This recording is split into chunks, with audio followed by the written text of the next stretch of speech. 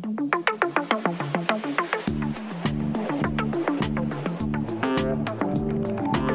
it once, don't remember when. Think it's time to watch it again. Follow, subscribe, stay up to date. Episodes drop the last Friday. It's a Matt, forgot that. It's a Matt, forgot that. It's a Matt, forgot that podcast.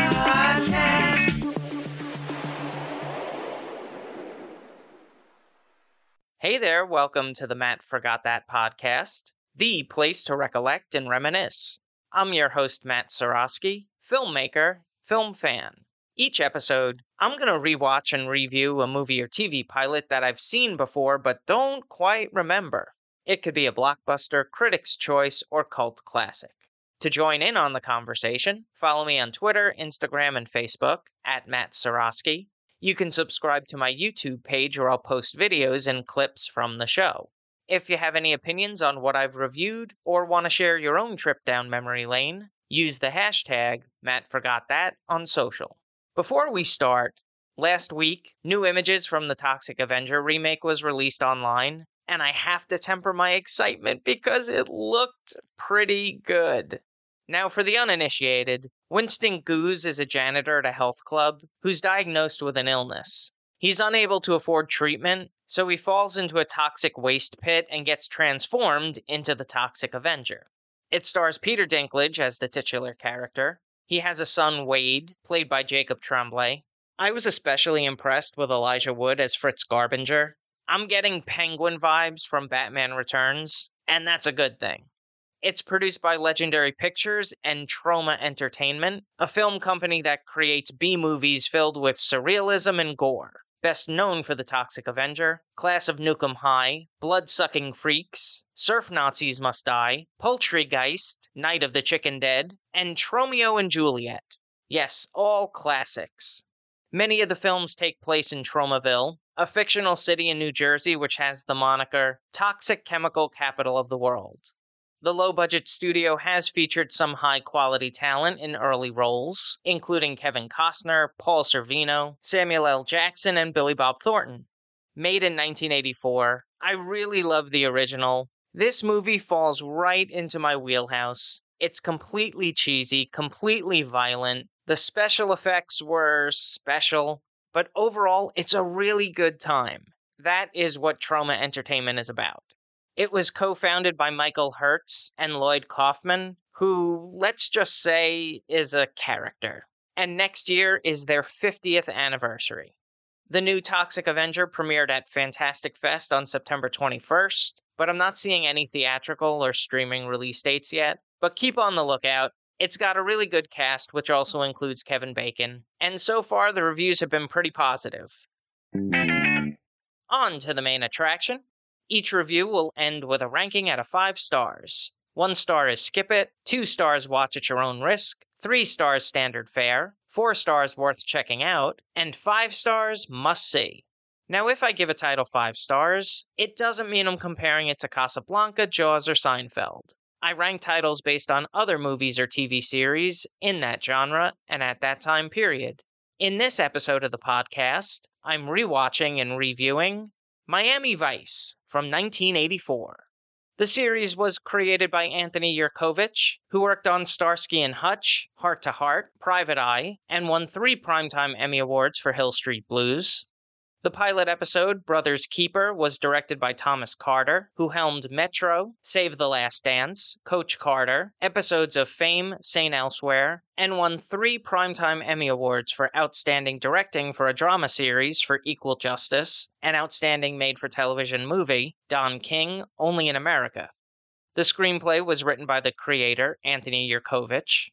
It co-stars Don Johnson as Detective James Crockett. He was born in Flat Creek, Missouri, and raised in Wichita, Kansas. He attended the University of Kansas for a year before relocating to San Francisco, California, and enrolling in the American Conservatory Theater. He appeared in episodes of Sarge, The Bold Ones, and Young Dr. Kildare, before his first starring vehicle in The Harrod Experiment, with Tippi Hedren, who would become his mother-in-law 3 years later when he married Melanie Griffith, the first time. He would bounce between film and television before landing the lead role in Miami Vice in 1984. This new exposure would open up the doors for parts in Harley-Davidson and the Marlboro Man, Paradise with Melanie Griffith, On Their Second Marriage, and Tin Cup. He would return to television in 1996 with Nash Bridges. His filmography includes Machete, Django Unchained, Book Club, and Knives Out. And Philip Michael Thomas, who portrays Detective Ricardo Tubbs. He was born in Columbus, Ohio, but raised in San Bernardino, California. He started acting in his local church's theater group. He earned a scholarship to Oakwood College in Huntsville, Alabama, before transferring to the University of California, Riverside. He was cast in a theater production of Hair, after which he dropped out of school to pursue acting as a career. He appeared in feature films Come Back Charleston Blue, Stigma, and Book of Numbers, and series Griff, Good Times, Toma, and Policewoman. His breakthrough role was in the musical Sparkle, with Flashdance vocalist Irene Cara. After a successful run on Miami Vice, he was cast in A Little Piece of Sunshine, River of Stone, We Are Angels, and reunited with Don Johnson on Nash Bridges. He was the spokesperson for Psychic Readers Network, before being replaced by Call Me Now, Miss Cleo. You'd think he would have seen it coming. This is what I remember. White blazers over neon t-shirts, the memorable opening credits with palm trees, crystal blue waters, and of course, the synth-heavy theme song by Jan Hammer. Speaking of songs, I know this series was one of the first to incorporate modern music into the episodes. One that takes me back is You Belong to the City by Glenn Frey, which was specifically written for the show, although in Season 2. Now I'm heading off to watch the episode.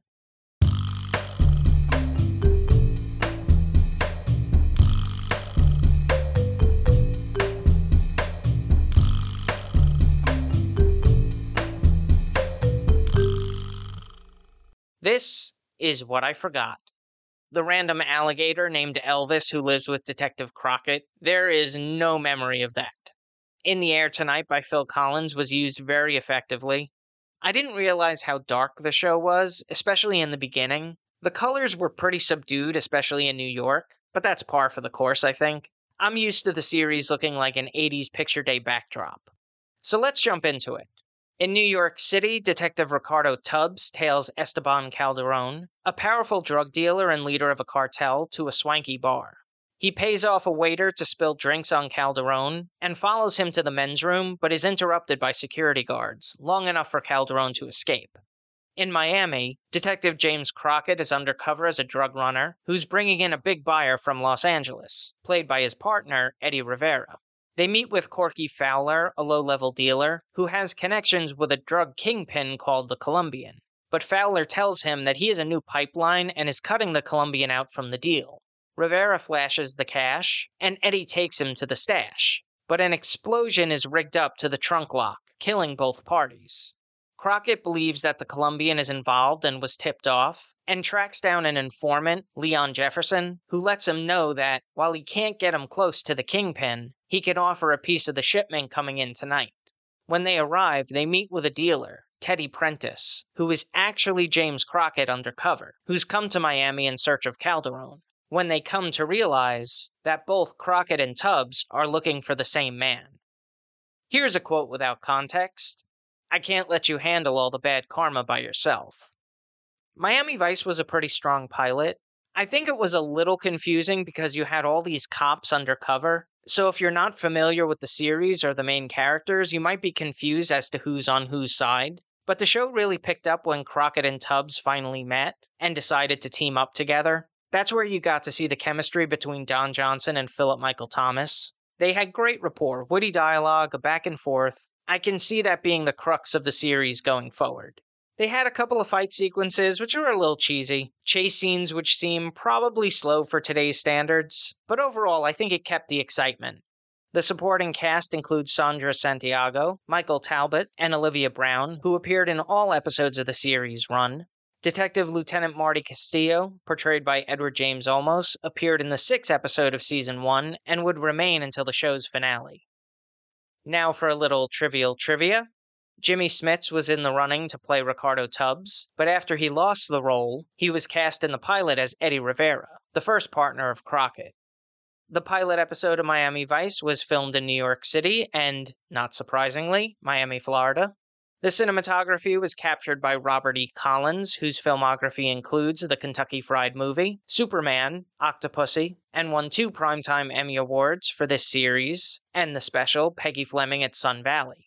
It was edited by David Rosenblum, who worked on Rudy, Blue Chips, Primal Fear, Deep Impact, The Insider, and David Solomon, known for Hill Street Blues, Matlock, and Perry Mason TV movies. The score was composed by Jan Hammer, who wrote the music for A Night in Heaven, Secret Admirer, Tales from the Crypt, and was nominated for 2 Primetime Emmy Awards for this series. The soundtrack featured songs by the Rolling Stones, Rockwell, Cyndi Lauper, and Phil Collins. The runtime is 1 hour 36 minutes. The pilot was an extended episode, which was split into 2 parts when airing in syndication. Miami Vice was nominated for 20 Primetime Emmy Awards, winning 4 for cinematography, film sound editing, art direction, and supporting actor in a drama series for Edward James Olmos. On the Ski Index, I give it 3.5 out of 5 stars. Yes, I'm dinging it a little for being a double episode. Add half a star if you don't mind, but I think it's a solid start. The series was on for 5 seasons, 114 episodes from 1984 to 1990.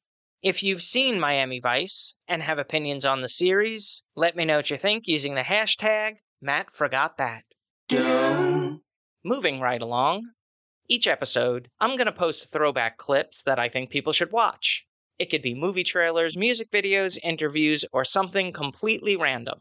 Search for my YouTube page and there'll be a playlist called Matt Forgot That Playback.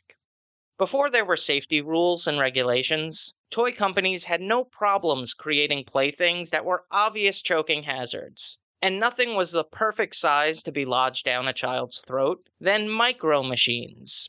Launched in 1986 by Galoob, the mini cars, trucks, motorcycles, and boats were no larger than a peanut and came in all kinds of vehicle models. They were brightly colored, which didn't help if you ever dropped one, because they were so small that the micro machine wouldn't be found until your mom rolled over it with a vacuum cleaner. As their popularity grew, there were licensing deals with Star Wars, Star Trek, X-Men, and James Bond. Playsets, pocket portables, and storage containers would follow. For a few years, Micro Machines were the largest selling car toy line, far ahead of competitors Hot Wheels and Matchbox. The success was, in part, due to the clever marketing campaign featuring Motormouth, John Machida Jr., who fast-talked through all the details of Micro Machines with lightning speed. If people were wondering when ADD started, it was by my generation watching these commercials. Micro Machines crossed into pop culture. They were featured prominently in the John Hughes movie Home Alone, when Kevin scattered them across the floor for the wet bandits to slip on. In 1991, the first video game was released featuring the vehicles racing on unconventional tracks. 6 additional games were to follow. In 1992, the Micro Machines brand was extended to action figures called Z-Bots, but with competition from Kenner, who created Microverse, which had licensing deals with DC superheroes, Transformers, and other popular movies of the day, it was only a matter of time before their popularity waned, and Galoob was bought by Hasbro, and the Micro Machines toys were discontinued. I've selected a couple of clips about Micro Machines, and they're all available in the Matt Forgot That Playback playlist on YouTube. Check it out. Now it's time for the recommendation. Yes, that's the word recommendation with Matt in the middle. I'm going to end each podcast with my own recommendation of a nostalgic movie or TV series. Today I'm talking about Weird Science. Written and directed by John Hughes, who ruled the decade of the 80s with hits like Mr. Mom, National Lampoon's Vacation, 16 Candles, The Breakfast Club, Pretty in Pink, Ferris Bueller's Day Off, the underrated Some Kind of Wonderful, Planes, Trains, and Automobiles, She's Having a Baby, Uncle Buck, National Lampoon's Christmas Vacation, and even though it was technically released in 1990, the production was in 1989, so I'm including it on the list. Holiday favorite, Home Alone. Any writer-director in Hollywood would be pleased with half of that output. The movie was based on the comic Made of the Future by Al Feldstein, which appeared in Weird Science magazine. The title track was written by Danny Elfman and performed by his new wave band Oingo Boingo, and couldn't be more 80s. With his parents away for the weekend, Wyatt Donnelly and his best friend Gary Wallace attempt to create their dream woman by hacking into government servers for the power to bring her to life, with the hopes she will boost their popularity. It stars member of the Brat Pack and John Hughes' go-to, Anthony Michael Hall, Elon Mitchell Smith from Journey to the Center of the Earth, and model Kelly LeBrock of The Woman in Red and Hard to Kill fame. It also features Bill Paxton as Wyatt's brother Chet. This was coming off The Terminator, where he played an equally obnoxious character.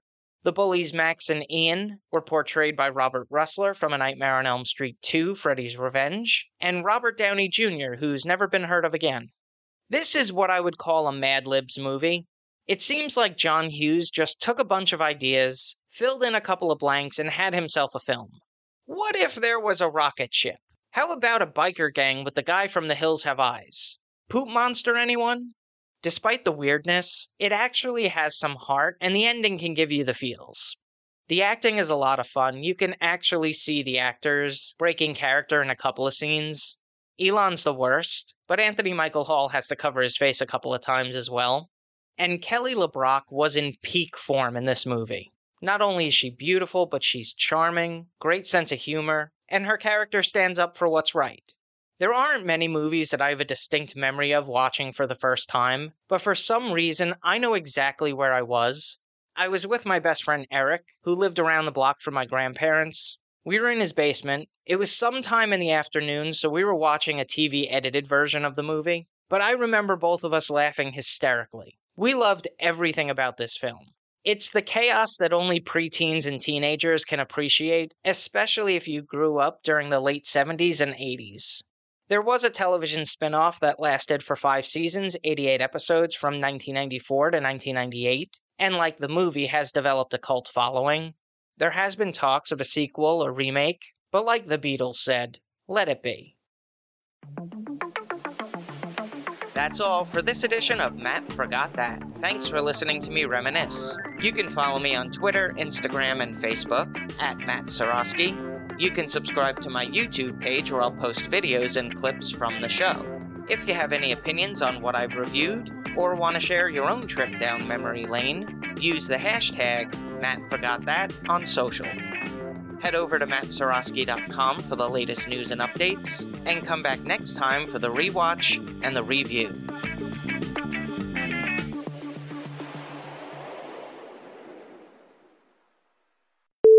The series was created by Anthony Yerkovich, who worked on Starsky and Hutch. He would bounce between film and television before leading the land role. Ugh. There has been talks of a sequel or remake. And even though it was technically released in 1990, the production was in 1989, so I'm including it on the list. Holiday favorite, Home Improvement. Oh, that took a lot of breath.